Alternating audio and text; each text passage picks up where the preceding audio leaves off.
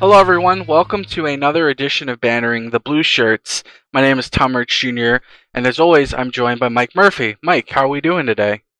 You're doing good. I'm just charging the new cat toy I got for my cat, which is those weird floppy fish. I don't know what I expected for a $5 toy from Amazon, but it's a little underwhelming, I'll be honest with you. But When I think of floppy fish, I yeah. think of like the old school McDonald's commercials with the talking bass on the wall. The give me Oh, that Big Mouth fillet Billy of Bat. fish. Give me that fish. Yeah. These are they're designed so cats kick the shit out of them with their back feet, and they have like a little pouch for catnip and a little shitty servo motor that just makes it look like the fish is flopping around, which is great. But, you have to charge it, which makes perfect sense. And then, it's one of those things you buy because it's the pandemic and, it's like 4:30. It's not time for dinner yet, and you really need something to do, and you're tired of working or trying to work, and you just end up on Amazon, and then you end up buying more things for your cat. So that's what happened here. Yeah. But in other news, Tom, the Rangers won a hockey game against the Buffalo Sabres. Are they a hockey team, though? Yeah, it's like heading into that game, I was like, things are pretty rough for the Rangers right now, and the Devils for that matter. But like, it's not as rough as it is in Buffalo. Taylor Hall has one goal, and he scored in his first game with Buffalo, and he still hasn't scored. And healthy scratching, poor little Skinner. Like, goodness gracious. I mean, can't feel too bad for Jeff Skinner with the contract and with the $9 million and everything, but like, things are pretty rough. Buffalo Sabres fans deserve so much better than this. It's pretty, it's not good. But it was pretty exciting first minute of that game, Tom. I don't know about you, but I was like, what the hell's going on? I mean, anytime Pavel Buchnevich scores, I go, get pretty excited. Like, that's not a surprise here. But yeah, it's an interesting game, and I was going into it thinking classic Admiral Akbar, it's a trap. Like, this is a game that you expect the Rangers to win, but you just have that little voice in the back of your head saying, and I was talking to one of my best friends from college who's a Sabres fan, and I was even telling him, I said, like, I'm completely prepared for a shutout just because we're playing the Sabres, and they're having such a bad time that it's going to be the complete inverse, and the Rangers are going to get shut out. But nope, goal 4 in the first minute, and then shortly after that, it's all tied up and pretty much back to where they started. And then, yeah, the rest of the game goes on, and it was interesting to me because I saw a clip that was circulating around from the Rangers post game, and Steve Alakett is talking about the Sabres and their effort and stuff, and how he feels bad for the people of Buffalo, and how he grew up not too far from there, and it was one of his favorite cities to visit, and how there's a lot of guys on the Buffalo Sabres. And I cracked up when he delivered this line. He's like, you have a bunch of guys on this team who are pretty much wearing ski masks on the 15th and 30th of every month, getting their paychecks, pretty much robbing the team blind. But it was weird because I saw a lot of that sentiment of the Rangers didn't deserve to win that game from Rangers fans too. But like, to be honest, it's almost like it was a little bit of both. Like, the Rangers were not pressing the play as much as they should, and outside of that second period by Buffalo, it just seemed like a very lackluster game. Although there was that little, I sort of felt like it was an Alain Vigneault coach team again, just sort of turtling in the third and like, yeah, we're just going to play really, really boring hockey. Yeah, we'll squeak away with the win here. I mean, the most exciting thing that happened in the third period is that Igor went for the empty net. I mean, I was pretty happy that he went for it. He's going to get one, by the way. It's just a matter of time. But I was actually disappointed that he didn't go for it again when he had the puck again behind the goal line. Because I think Stupid one of the Rasmus goalies... Dahlin. Son of a bitch, ruining all of our fun. there's one goalie, it might have been Brodeur, who scored like behind the goal line. Like, sometimes the goalie, he'll come out a little bit to kind of shorten the distance between him and the empty net. But I mean, God, it's just a matter of time. I'm one of those people. I'm still wrapping my head around the fact that the Rangers have a goalie who can do that and stick handle the puck, as opposed to Hank, where it was always like, Jesus Christ, just leave it alone, don't touch it.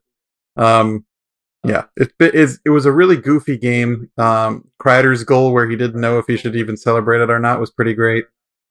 And the Rangers beat a really bad team, but they didn't do it very convincingly. And I think one of the more interesting things that came out of this game was, like, it was nice to see Buchnevich pick up some points, and then like you mentioned, the goal, and then he had the play where he threw it on net and it went off of Lafreniere's foot or shin or whatever and into the net. And Tom, don't look now, but Alexis Lafreniere has three points in his last 3 games and 4 in his last 5. So, I mean, obviously this wasn't the most convincing point, but the other thing that stood out really from this game is I think this was a season high in terms of ice time for him, or the second highest ice time for him, actually. So 1835. So actually looking like, getting first line minutes. And I know Shayna Goldman wrote a great article about Lafreniere's start over at The Athletic. If you haven't read that, you should give it a read. But it's really nice to see the kid get a bounce going his way, and kind of getting one of those, it goes in off of his ass or something, like the sort of goal that Mika Zibanejad needs so badly right now, because with all the attention that's been like, oh, what's going on here? And, is this just the case like Hughes or Capo Caco with Lafreniere? Just, it's crazy. This is a crazy year, everyone. I'm not expecting, like, I picked Lafreniere to win Rookie of the Year, even though, I think that was just more of a blind optimism. I was excited that the first overall pick is playing for the team that I cover and pull for. So, but yeah, I'm happy. Lafreniere's getting points. The Rangers won a really ugly, shitty game. And the other nice thing is, Mika Zibanejad picked up a point because he had that primary assist that sprung Booch for that breakaway goal. So you got to love it. Yeah, you bring up Zibanejad, and I was kind of curious, and like I pulled up the information on hockeystatcards.com, which is a really cool website that you can pull up all of these charts and stuff, and it basically, it'll tabulate a player, who they played against, time on ice, all of the basic boxcar numbers. Then you also have, like, expected goals and the game score. And looking at Zibanejad's moving chart average over the last 5 games, he's on a bit of an upswing, as hard as that is to believe. Where you look at, so let's see, 1, 2, 3, 4, 5, 6, 7. So let's do the last 7 games. So 16th, it's sort of like a little bit of a bottoming out of where, being positive and negative, and his game score was .02, and that was against New Jersey. And then since that point, next game versus the Flyers, moves up a little bit, .13, still not great. Next game against the Capitals, .33. Next game against the Flyers, .48. Next game versus the Bruins, .65. And then that Sunday game where a lot of people looked out of place and the team just sort of regressed, he was able to sort of hold pace at .64, which brings us to last night, against the Sabres, not last night, because by the time you're listening, this will be 2 days removed, .77. If you want to talk about Zibanejad on the year as a whole, he has had, some highs and lows. So let's see, 1, 2, 3, 4, 5.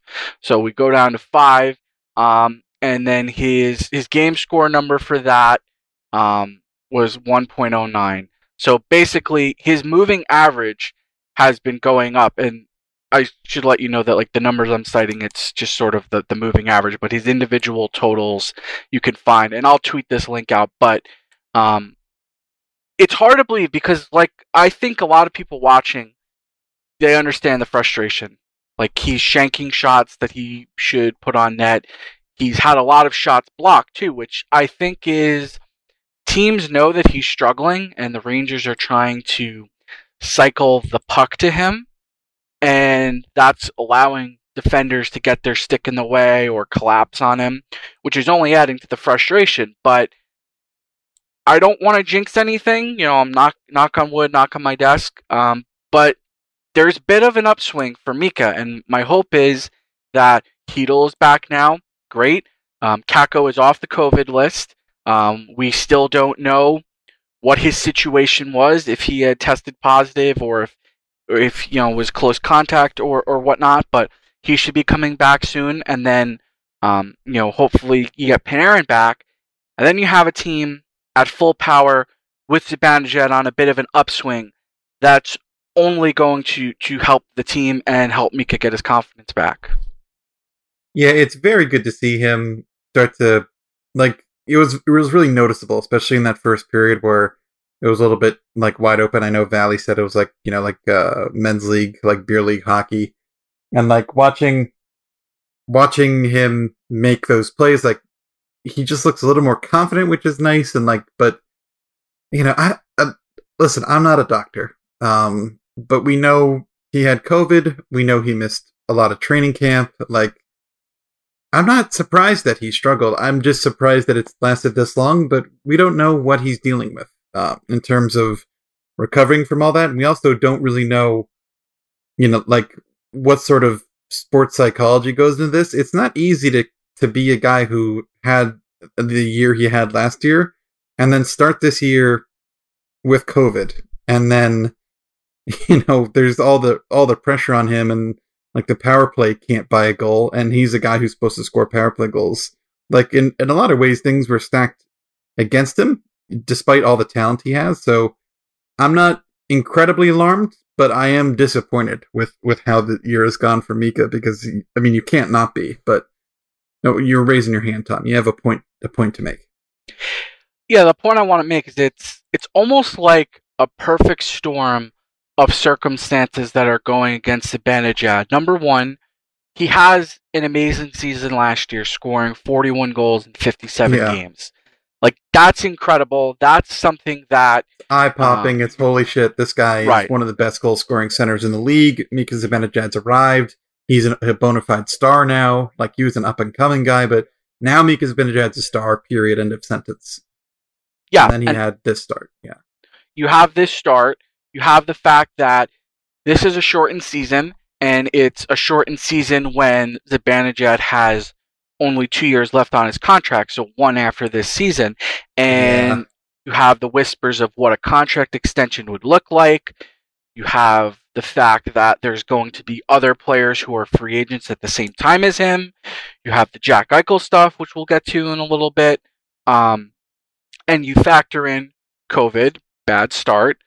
Questions of, was last year a fluke?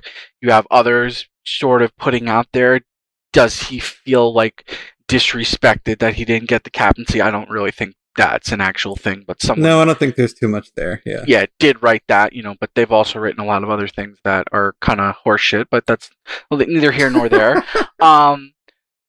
So yeah, it's this perfect storm of shit, in other words, but still, you look at the Rangers as a whole, and you pull up their leading scorers, and Zibanejad, yeah, obviously you want him to be leading the team. You expect, based on what he did last year, that you'd be able to have somewhat similar success. But like we saw last year, he ended the season really hot. But even still, he's eighth in team scoring with 7 points. Leading the way is Panarin, 18 in 14 games. Then it's Buch, 15 and 20. Strome, who has turned a corner, and who I want to look at a little bit more closely and write about at some point. Chris Kreider, 10 goals and shooting 25.6%, which Yeah, like It's sustainable, Tom. Don't this say is another Michael word. Grab. We all know. It's Michael Grabner territory, and like the comparison fits because of the speed demonness and the He already has quirkiness and 5. He already has 5 on the power play. Prides does. yeah, and who It's crazy to think he's just. I mean, no wonder he barely knew to celebrate his most recent goal because everything's going in right now, which is beautiful. And the thing is, keep shooting, Kreiz. While this is happening, for the love of God, keep shooting. By the way, he had 9 on the power play last season. That was his career high. So for him to have 5 and 20 is, we'll take it. We'll take it. any guess you want to have who's second in power play goals on the team for the Rangers? My brain said I was going to make the joke that you want Mika Zibanejad to produce more than Colin Blackwell. So is it Colin Blackwell? So it's Blackwell with 2 power play goals in 12 games. It is Blackwell? That's beautiful. Yeah. And then directly behind him with 2 goals in 14 games is Panarin. And then it's a tie between Zibanejad and Fox with a power play goal each in 20 games. It says a lot that Artemi's been out for 6 games and he still leads the team by 3 points, I think. Oh, yeah, 100%. Yeah. And he and Fox are still tied with the power play point lead as well. But, I mean, there's a lot to take from just talking about these stats. Like, all this points to the Rangers are kind of right where they belong in the standings to me. Like, the overall look of this team is not necessarily surprising. The way we get to this team being, an 8-9-3 team, that's a little surprising to me. You know what I mean? Like, I'm surprised that some of the struggles are here. Like, am I surprised that Jack Johnson doesn't look good? No. I'm not surprised that Lieber Hayek is struggling. No. There's a lot of frustration. Like, man, Jacob Trouba was playing well. He has this injury. We have 14 games without Philip Hedl, and like no one wanted or was expecting that, but thankfully Hedl's back. He looked really strong, by the way, in his first game back. I was happy to see. But yeah, you look at the numbers for Mika, and like you said, things are starting to trend in the right direction, and thank God for that, because if you just looked at what he was doing on a game out basis, especially with like the rolling average of his game score, and like if you take a closer look at the game score, like he had a pretty quiet game against Boston, but other than that, he's been in the green a lot in terms of his overall performance, which is something you want to see. And for a guy like Zibanejad, he's not necessarily celebrated as a guy away from the puck for a reason. Like he's a guy who generates offense. He's a guy who scores goals. You don't necessarily look to him to be like a shutdown center. That's not what his identity or his play style is. So when the goals aren't coming, Tom, it's really easy to be like, what the hell's wrong with Mika Zibanejad, right?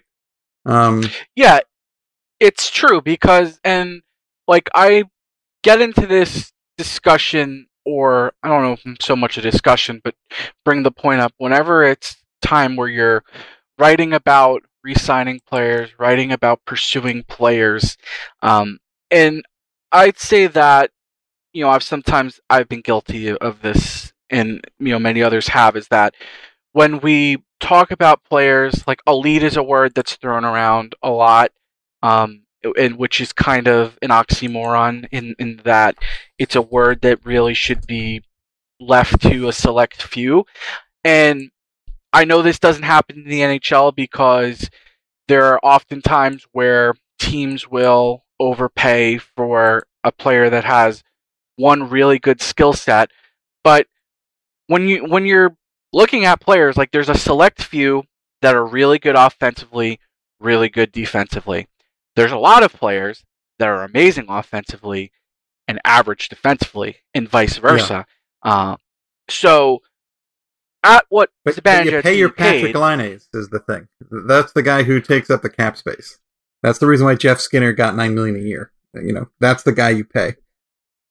Right, exactly, and to an extent, it's why you have to be careful when you're signing deals or rewarding players for past performance, and why sometimes when you have players on such great deals that it becomes somewhat of a risk to extend them, no matter how underpaid they were.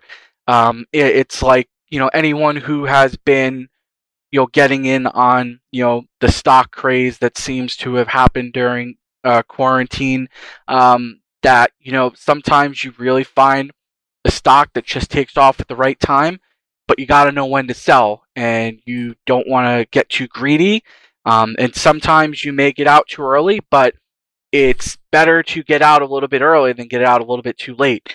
So I guess in other words, the Rangers find themselves, in an interesting situation, and we're going to evaluate this at some point. I think it was Kevin that brought it up in the Slack about doing like a check-in at some point, but it was good to see them get back in the win column, and obviously they're going to have to try to do it again versus New Jersey.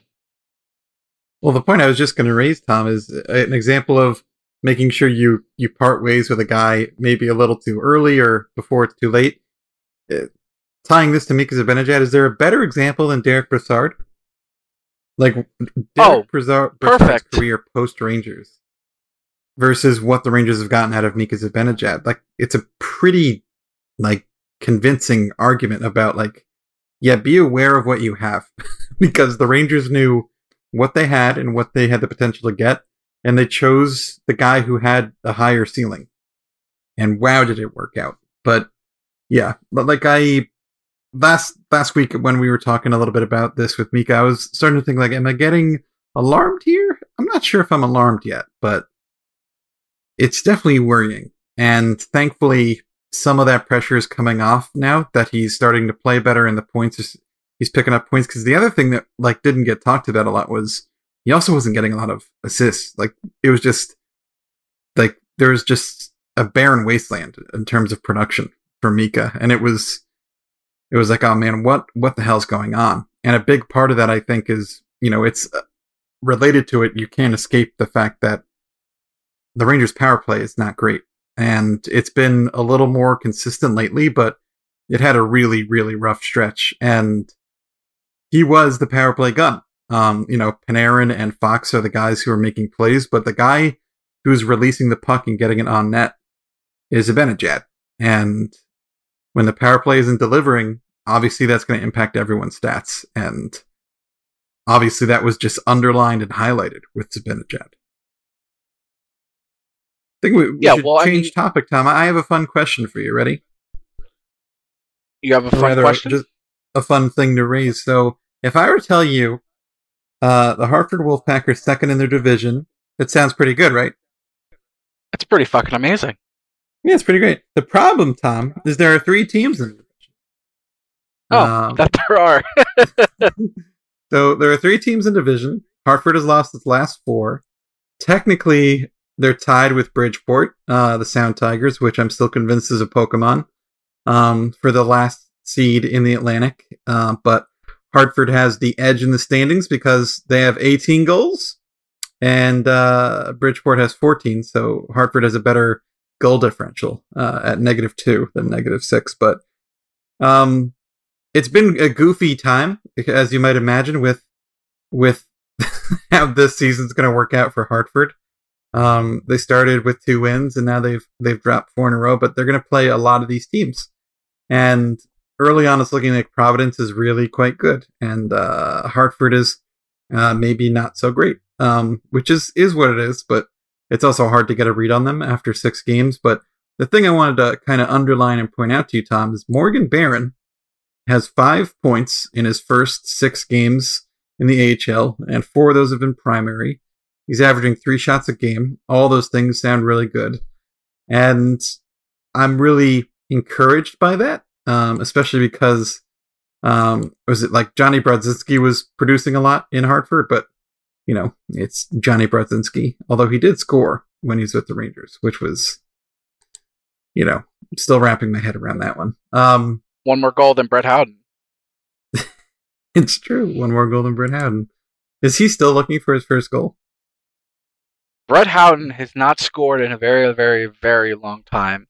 I have to look up the date because I was going to, well, I won't explain what I was going to do because then that will ruin the fun. But yeah, it's been a day and a bit for Mr. Howden, who apparently someone has started a I don't know if it's a parody Twitter or a burner or whatever, and extolling the virtues that is, to quote Greg Kaplan of the Breakaways podcast, the man rocket who can get it. I always get funny because, like, when I'm listening to their podcast, whenever Brett Houghton discourse comes up, they have a rule in place where they've pretty much said all they're going to say about how Brett Houghton has been. So their default is, well, Brett Houghton, he's a man rocket who can get it, and I can get behind that logic. Well, he's got 2 assists in 20 games, so he's got that going for him. But yeah, I'm a little bit encouraged by how, like, really just the way Barron and Rayonainen have played, which is a nice thing. Patrick Newell also has 3 goals. That's nice. But other than that, it's been a little, what's the word, Tom? Underwhelming? I'm not too worried. Because, it's Hartford. Who the hell knows what's going to go on in Hartford? But yeah, that's where we are. It's been, the most of the minutes have been played by Keith Kincaid, and he looks like, an NHL backup who is playing in the AHL, so his numbers have been good, but I'm not. It's going to be weird to try to update and cover folks on what's going on in Hartford, but I do want to point out things like, hey, Morgan Barron seems to be succeeding, and that's a good news because we want him to do well, and I'm still it's been a while now, but I'm still a little, I don't know what the right word is, Tom, but I was really surprised by how harsh Quinn was on him in training camp, how he kind of singled him out and being like, yeah, this kid's not ready, or he looks out of his element or whatever the fuck. It's like, Jesus Christ. Is that what you want to? All right, it's fine. I mean, he's the guy who's good with kids, coach. So, yeah, all right. It was out of character in my sense for a college hockey player, for a college hockey coach to just take that kind of approach. Yeah, it was weird to me. It seemed a little unnecessary. Maybe Barron ate the last sandwich on the food service line that Quinn had his eye on or something. It's like, all right, take it easy, David. He's in his first NHL training camp, and yeah, I'm glad to see him succeeding though. It's good, especially on a team that is not playing great, especially lately. To see him continue to pick up points is a very good sign, especially after Brodzinski was out of the lineup and stuff. But it's a goofy schedule, as you might imagine, for Hartford, with long breaks between games and all that, just like we're seeing to some extent with the Rangers and postponed games and all sorts of. Jesus, this year's been utterly bizarre, Tom. Yeah. Tarmo's been good too. He has been good too. Continuing picked up another primary assist, which is nice to see. Unfortunately, one of my favorite sites for covering the AHL, and I get to watch games. I try to watch at least half a game or a game every week, depending on what the schedule looks like in Hartford, and then the AHL tracker site that I really liked that Jeff Craig put together is down because I think the AHL changed their website and how they do their box scores and everything. So I don't know if he has to get a different API or what have you, or figure it out so he can scrape it differently. I haven't reached out to Jeff to see if that's something he's working on, but it's still, at this stage of the game, with 6 games, it's not hard to be like, all right, how many of these assists are primary? Let's go through the game log and count it through and watch a little bit of play. But Tarmo just looks so smart from what I've seen in watching a couple of Wolfpack games this season. He just looks like he really knows what he's doing. He looked comfortable. I like the decisions he makes with the puck. I like the way he plays, generally speaking. He's not a guy who's going to stand out to you as a great defensive defenseman, but he just moves the puck well. He makes good decisions, which is a nice thing to see, especially when we see the current blue line and not necessarily the best decisions made on that third pair. That should make for Rainen, though, that should make him a perfect fit for this team because Quinn is all about good intentions. Yeah, it really should. So it's hard to understand why he didn't get a call up yet, or at least a look, and they've kind of stuck with Libor Hayek, which it's one of those things you think about opportunity a lot. I think about this a lot. oh, the Jacob Trouba injury. It's like, oh shit. Like, like how does this team work around this? And then of course, also D'Angelo is in the lineup, and then you're like, okay, well, shit. And then of course, the brief time Keandre was on the COVID list, and all of a sudden your blue line stretched pretty thin, and then like we see Boteto and Lieber Hayek, and it's like, okay, well, why? I mean, nothing against Anthony Boteto and his unforgettable goal that made the entire state of New York very proud of him. But, I don't. I'm fine with him being the taxi squad D, but I would like maybe in the instance of there being an injury and an opportunity that, I don't know, you call up the kid who might still factor into the Rangers' future. Because wouldn't it be nice to have a guy who can play on the third pair and move the puck around well? I don't know. I'd like. Oh that. Yeah, and you brought it up, and I'm glad you did, because like I felt so bad for Anthony Boteto that he was out with an injury for the first game in MSG that could have fans, and my he God, was so excited in that hype video that they put out, and when he wasn't in the lineup, I'm like, man, this is a New York guy that he talked about when he played his first game with the Rangers at MSG. I was so glad that there weren't any fans because I would have been so nervous. So when they do have fans, it's going to be a much easier time. And then it happens, and then the guy can't play. So hopefully... Well, even that, you think of a guy like him who's not a lineup regular, and then he has this injury, right? I always... it made me... What was it? Like, Blackwell had a good, like, between an intermission interview where he...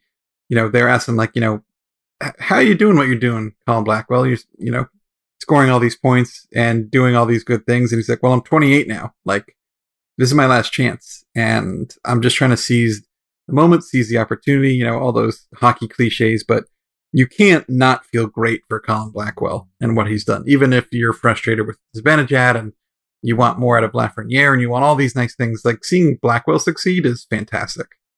And that made me think of, like, how shitty is it for Boteto that there's the Jacob Trouba injury and fans are back at MSG, and the poor guy is can't be in the lineup right now. I felt horrible because it's you look at the opportunities. Feels bad, bro. Feels bad. There are, because you're gonna have injuries, and as the deadline gets closer, and this will be of real importance once the KHL season is over for Kravtsov, who he scored a really nice goal today in Tractor's win in their first KHL playoff game. That, and we'll touch on this a little bit when we talk a little bit about Eichel, is that as you get closer to the trade deadline, because the majority of salaries for players have been paid out, you're able to absorb more contracts. So in the case of the Rangers, like right now, they are managing things to the best that they can, where like people have stopped, I think, for the most part, freaking out when Cap Friendly's transaction account has been tweeting like, oh, Capo Caco to Taxi Squad, or Igor Shesterkin to Cap's Taxi Squad, because the Rangers gain incremental amounts of cap space by shuffling players. I would hope at that point you see someone like Barron or someone like Tarmo. But right now, I guess they're doing what they're doing for a reason. Like, they have something in mind, I would imagine, because otherwise, why bank that space for future use when you're unlikely to be a playoff team?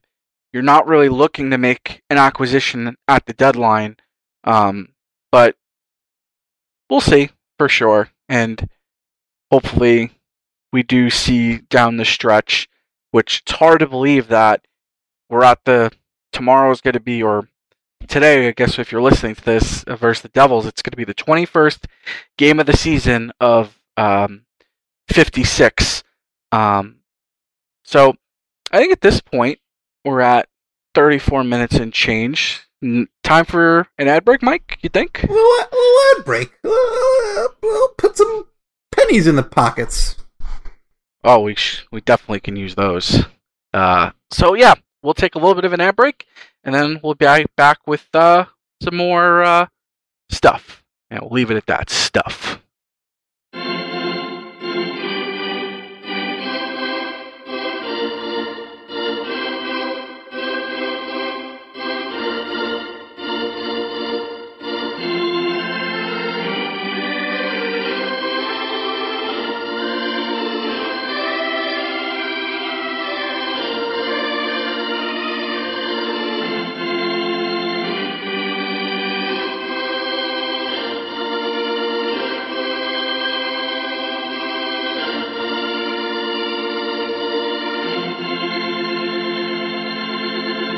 And just like that, we're back from the ad break, and my Apple Watch thought I summoned Siri for some reason, and I was afraid it was going to speak, similar to Alexa last week, which I thought made for some fun in the podcast. Pissed me off is what it did. Oh no! I mean, you gotta bitch into a wall.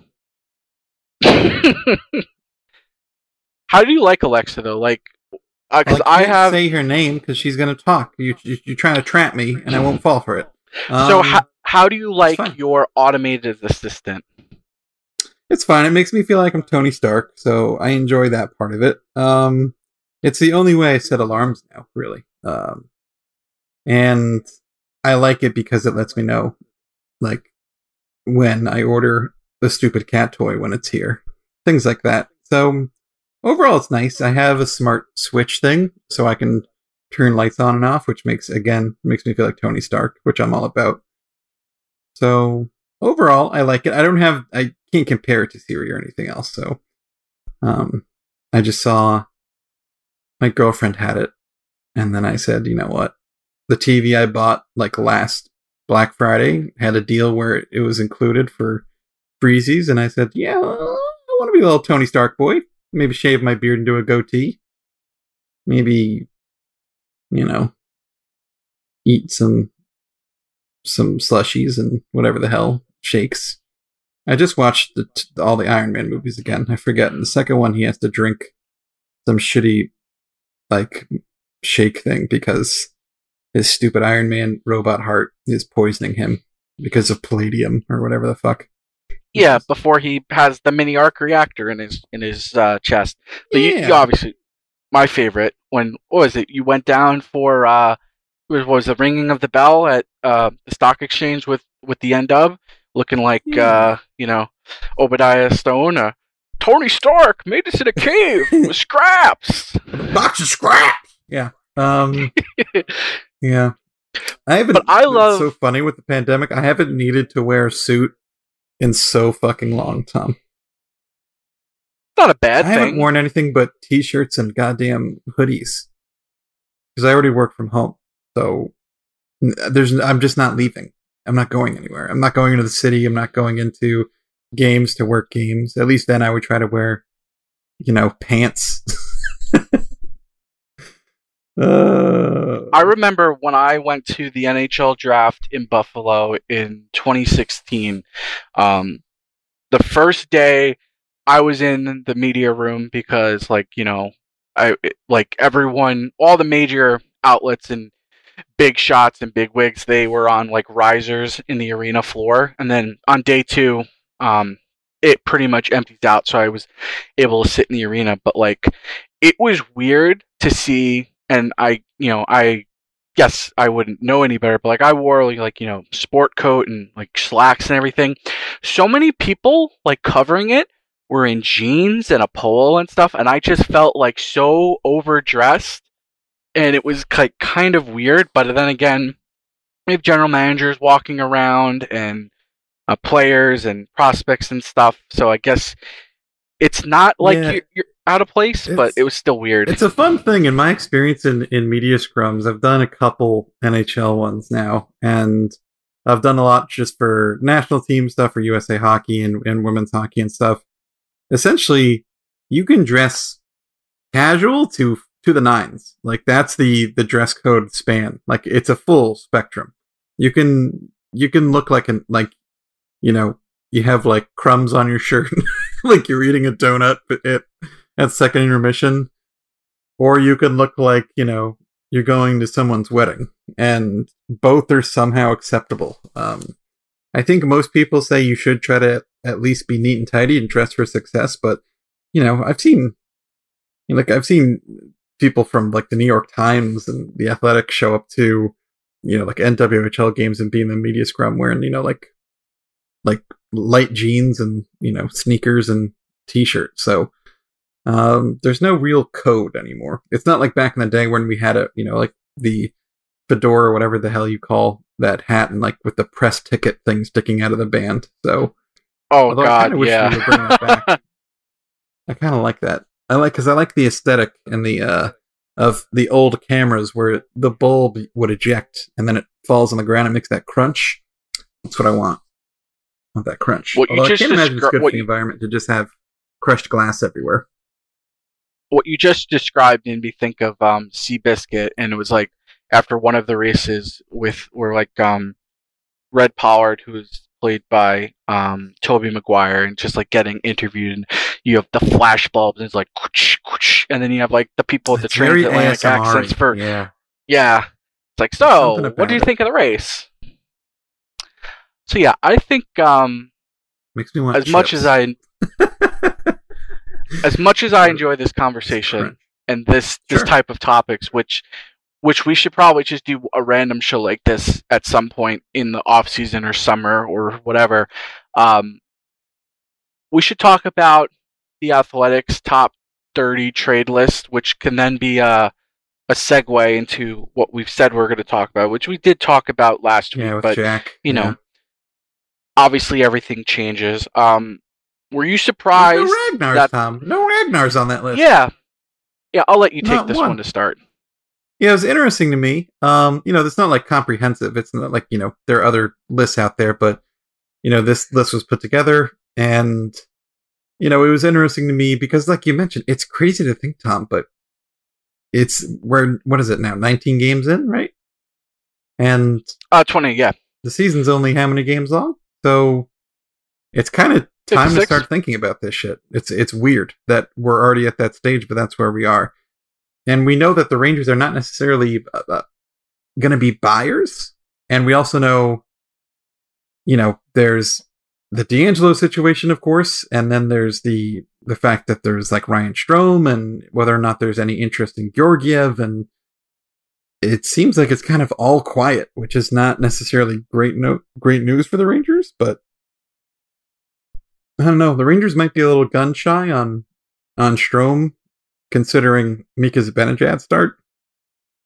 I don't know. There's a lot to break down and consider, but like even like a name like Taylor Hall is towards the end of that list, and a lot of it is pointed out like, oh yeah, like the prorated, his contract is so high that it's not going to be one that a team is like even capable of taking on. But he's on that list, so it was surprising to see no Rangers on the list. Were you surprised, Tom? No Rangers? I'm surprised just by the mere fact that you look at this trade deadline and it's going to be the last major opportunity of movement with every team in the league until the start of the offseason and before the Seattle expansion draft. And yeah, and you're right. That's a big factor, the expansion draft factor. Go ahead. But like I forgot that, but that is like a big part of this. Why you'd expect every team essentially to be like moving wheels, like moving shit around, trying to figure out how to make everything work. Yeah, because he's not on this list, but one of the insiders, I think it was like someone from TSN, like dropped in passing that like Mark Stahl was a name that like could be on the move just because he's a veteran and he's in the final year of his deal, and like to see no Ranger on this list. So, and it's not like this is a murderer's row of people. Like you have Casey Middlestat towards the bottom. You have Ryan Murray, Jake Bean, Victor Rass. Like, so you have a combination of players who have bad contracts, players who have 1 year left on their deal, and I would think just, not that it would be him specifically, but like a Colin Blackwell like player who is playing very well, and you don't know if you're going to be able to protect someone like him. You know, I would be surprised that you wouldn't have anyone on the list. I would be surprised that you don't have, um, you know, maybe a Ryan Strome. Like just to see like what's out there, because again, like I know Hockey Stat Miner Mika has talked about this, like the Rangers are going to have a tremendous amount of cap space, and they may decide to do their business in the off season and play on teams that didn't do well in the playoffs or are going to be up against the gun to protect or expose people, and then they're going to do their wheeling and dealing. But not to have a single Ranger did catch me by surprise.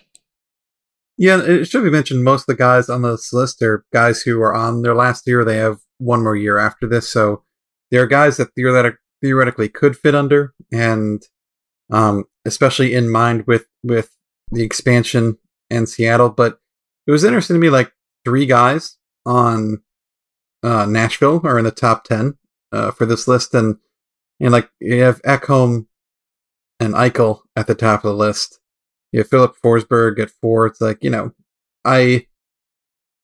it's very interesting. Like the point you raised about Blackwell is a good one, because wouldn't every team want a Blackwell? Because the price isn't going to be too bad. Every team with cup aspirations or designs on going deep in the playoffs would love a guy like Colin Blackwell right now. Because like at base level, you're going to get a very solid bottom 6 guy who can, if need be, move up in the lineup. And I don't know, I was a little surprised and I guess disappointed on behalf of the Rangers, because I don't know, and I was still holding out hope in my little heart of hearts that the Rangers would trade Brennan Lemieux, but I don't think that's going to happen now. So we'll see, Tom. It's a little, I don't know. The other thing is I don't know what I expected to see on this list. I didn't expect to see Eichel at the 2 spot. Right. Because what is the because we talked about this in the banter Slack, like what is the likelihood that Jack Eichel gets traded like on a deadline deal? Like, I'd say like 30% or less. Yeah, it just doesn't strike me as likely. Because I don't think Buffalo is going to rush into that decision, even if Jack is like, hey, I'm really not digging it here. The Wings were fun for a while, and the losing was cool. We got Sandin, but I can't really do this much longer. So we really liked Ralph Kruger, but now apparently he's on the hot seat, and Jeff Skinner, who is seemingly like, we're going to make beautiful music together for the next 10 years, and then Jeff Skinner's a healthy scratch for 3 games. So, God. At least the Rangers aren't Buffalo. God damn. It's bad, Buffalo. Makes me sad for them. What I thought was interesting about this list, like you have a guy, and not so much that they're on the list, but as time goes on, you lose sight of like how old players are. So like Rickard Rakell, 1 year left. He's 27. Philip Forsberg, 1 year left. Age 26. Like, it's not that long ago that you can think of like trade scenarios where it's like, oh, wouldn't it be great if the Rangers could add X or Y, like these young players who would complement what they're building. And here you are, like they're pushing closer and closer to 30, and like, not that they're ancient by any stretch of the imagination, but it's sometimes you have the thought of a player in your head, like, oh, they're young, like they have some really good years about them, and then you look them up on like Hockey Reference, like, holy crap, like they're 27, they're 28, they're 29, and where does the time go? Yeah, it's crazy to think, like, Rakell already being 27 is crazy to me, and Philip Forsberg no longer being a young, up-and-coming young star. He's 26 now, so he's in his prime. It's kind of crazy. It's goofy to think of where the Rangers fit into things like trades, because I think a lot of things are held up by D'Angelo's situation, and like, I would imagine to some extent they're not in any desire to rush things with Strome now. If I was Gorton, I definitely wouldn't want to rush things on Strome right now, even though Mike, the writer, last year was saying just pull the trigger on Strome while his value is sky high, or as high as it could be for Ryan Strome. But it's a weird list to look at from the perspective of the Rangers, because the other thing you can look at from this list is try to get a sense of what the market looks like and compare to what the Rangers' assets are. And it doesn't seem like there's a lot of goalies on this list now, other than the 3 spot, which is Chris Drieger, or I never say his name right. But yeah, goofy list. Yeah, Drieger's on here, who I've had in fantasy on and off, and he's been good. And then Jonathan Quick is at 21, but no one's going to take his contract, I think, even though it is 2 years left. So I figure we end the show just sort of talking Eichel, but I want to read the little snippet here. To your point, you mentioned that, like, who's trading for Eichel at the deadline. Yeah. And it even explicitly says it. So if it happens at all, this is likely a summer trade. Eichel's no trade doesn't kick in until after 2021-22, so there's no immediate rush, only a window of time in which the Sabres retain leverage. They're struggling again, and the questions about his future have resurfaced, and there's some compelling logic to seeing him end up with the Rangers. And then one executive is quoted as saying, "I think at the end of the day, Jack Eichel is going to end up a New York Ranger. I just don't know when that's going to be." And then you also have a competing person saying, LA is a team that people should be looking at long and hard with Quentin Byfield, Alex Turcotte, and plenty of other pieces. And does Buffalo really want to play against this guy a bunch every year, or do they want him in the Western Conference? Would give up a lot for him. Talent-wise, he's a top 10 forward in the league, said another executive. If they want to trade him, they are going to get a lot for him, which, again, I have pushed back on, because star players are never traded for a good reason, in the sense of, like, no team gets a star and says, we want to trade you. They're only trading them for, bad reasons. The player wants out. Yeah, they they're stink. coerced into it.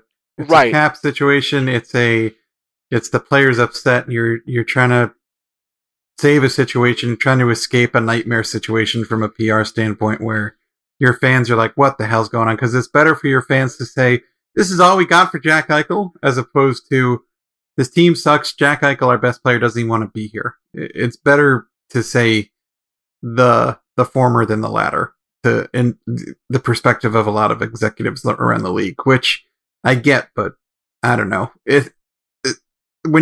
I thought about what we talked about last time around, Tom, and if you think about recent trades for stars, you kind of have a point. Like, there's not, these blockbuster packages you don't see them as much anymore, right? It's not that they just don't exist, but you see just like bigger packages slapped together for, a guy who's on the last year of his deal, who everyone understands is a rental, but it's a package you slap together with, here's a prospect and a couple picks, yada yada yada. Kind of like, you think of even like the McDonough JT Miller trade to Tampa, like all the pieces involved there, but the Rangers gave up 2 roster players there, so it's not exactly a great comparison for something like this. Right, and the most recent trade involving a star player, and his contract was expiring. There was nothing going to happen in terms of an extension, and who I think is definitely a top 10 player, Mark Stone. What did he get traded for? Oscar Lindbergh, a top defense prospect, and Eric Brandstrom, who is not really been played much in Ottawa. DJ Smith, I guess, is not really a big fan of his, and a second-round pick in the 2020 draft. And right after that, not too long, he signs the long-term extension in Vegas. I've seen both sides of it, and I'm not saying that anyone's wrong. I get everyone making a case. Jack Eichel is an amazing player. He's locked in. Some say, like, he's at $10 million. Based on his potential and ability, he could be worth more than $10 million.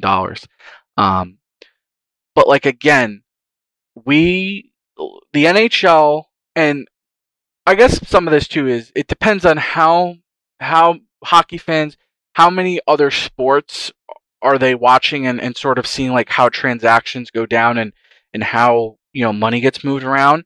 There are teams in the NHL that they just don't give signing bonuses to players. Like that's they just have hard internal rules. Yeah, and like I get it's Jack Eichel, but with all the uncertainty of with fans in the stands, like when we're going to be back to full capacity, what the long-term effects are of teams that have lost money and stuff, where I think to Mika's point, which I brought up earlier, you can see a ton of deals before the expansion draft of just teams that once they have a sense of how much money they've lost or how much money they're going to lose, just looking to cut bait on some higher paid players.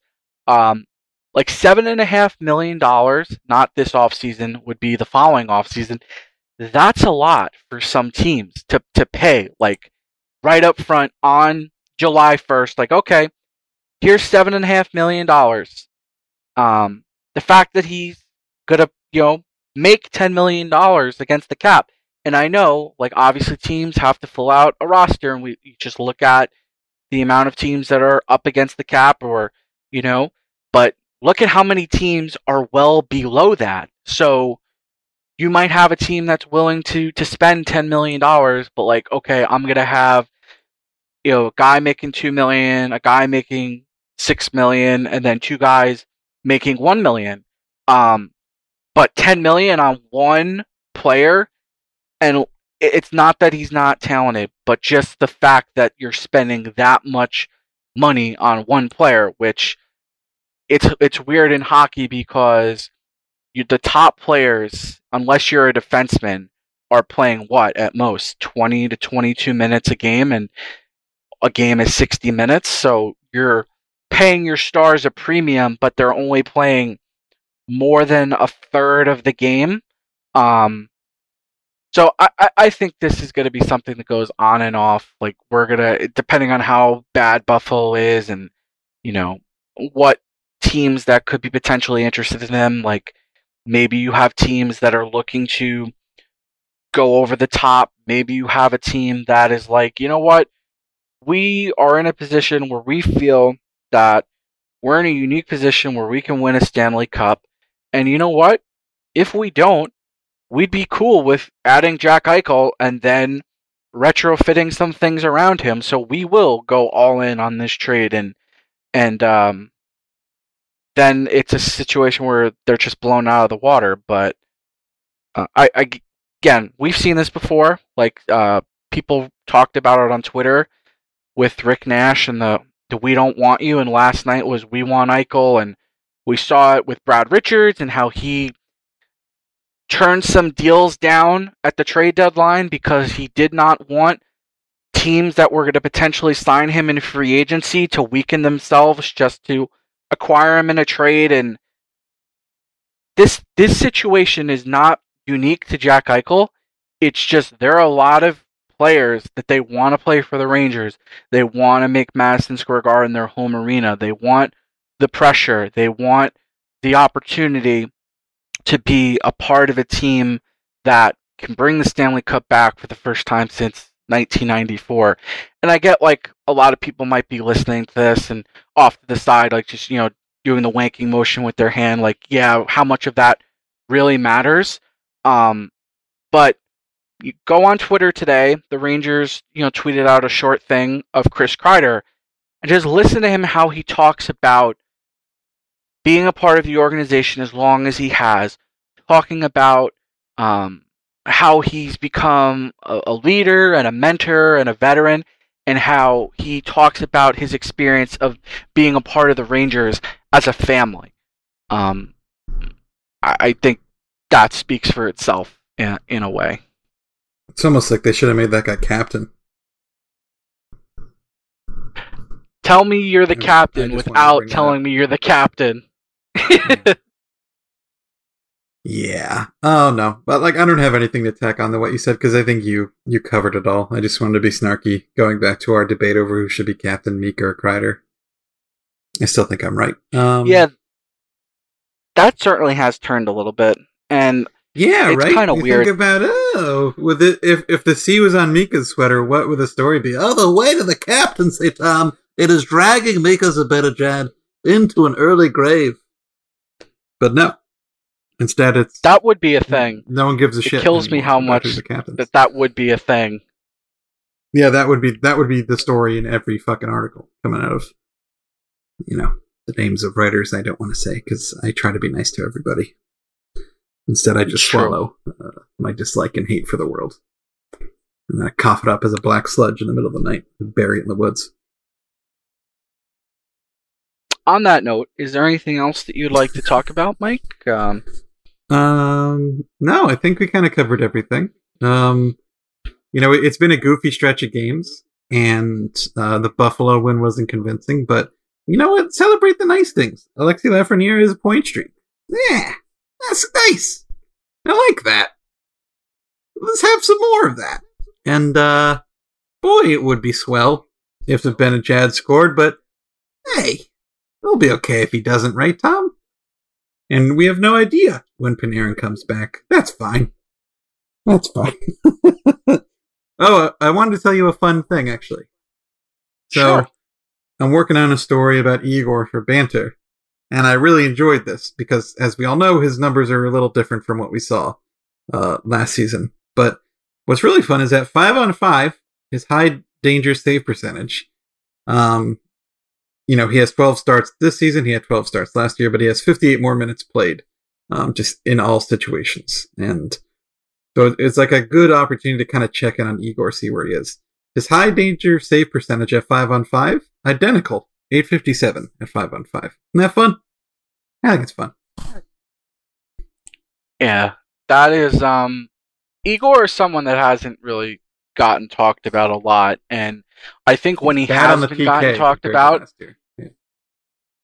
it's been the context in which he's been talked about is why is he not starting? Why is Georgiev getting a start, and why are they doing this rotation nonsense? Which, I mean, I get it to an extent, but my feelings on this have been pretty consistent in that you want to take advantage of opportunities where you can learn a lot about players, and I feel like goaltending is a pretty important position that you want to get solidified. And just from the basis of it's a situation where they're going to need to give him a contract because him being 27 is not that far away, and you kind of want to see if you can go off of his entry level deal and give him that long-term deal and get it in at a rate that helps. I don't want to do this nickel and dime bullshit of,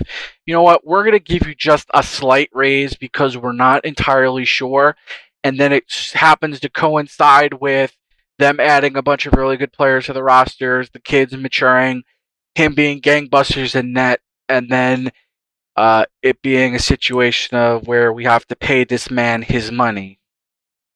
Pay that man his money. Yeah. Yeah, exactly. So I'm very looking forward to that story. Because it's not going to be done tonight. It's going to be done maybe tomorrow. We'll see how things go. Speaking of things that I appreciate and always look forward to doing, reading the names of our patrons. We appreciate everyone who supports the podcast. We certainly appreciate you listening. We appreciate your Patreon contributions. We appreciate those who listen to the podcast are not patrons. We'd love for you to join. We send out stickers and mugs from time to time. We, during the summer, which we didn't really do this year because of everything with COVID and the stop season, we try to do listener-specific episodes where people can suggest topics. But if you do like the podcast, you want to support us a little bit, we put the Patreon in the show notes. Anything you can give is great. Anything you can't, it's totally cool. We appreciate your listens. But our patrons, the 6 Foot Gap, Adam Clendenning, Adam Nahoa, Ian Gaspar, Amriel Kistner, Andrew Chicago, Andy White, Bjarner Osterheim, Captain America, Chris Marco Triggiano, Clark Carroll, Daniel Dezen, Frank Menino, Jamie Bussell, Jason Silverman, Jeff Owen, Jermaine Francis, John Prezapelski, John Reppy, Jordan Sassone, Justin Walsh, Kevin Mead, Kushtastic, Kyle Napolitano, Matt Bader, Matthias Olson, Michael Marcus, Michael Silvers, Nikolai Hoffman, Panarin 2020, Patrick Landholt, Pear Juice, Perennial Powerhouse, Sean, Deke Bellback, Tall Guy Rob, the Tin Man Toy from Manhattan, and Trevor Kempner. Thank you, as always, for your support. Appreciate you. Mike, as always, I appreciate you. Thanks for doing the show.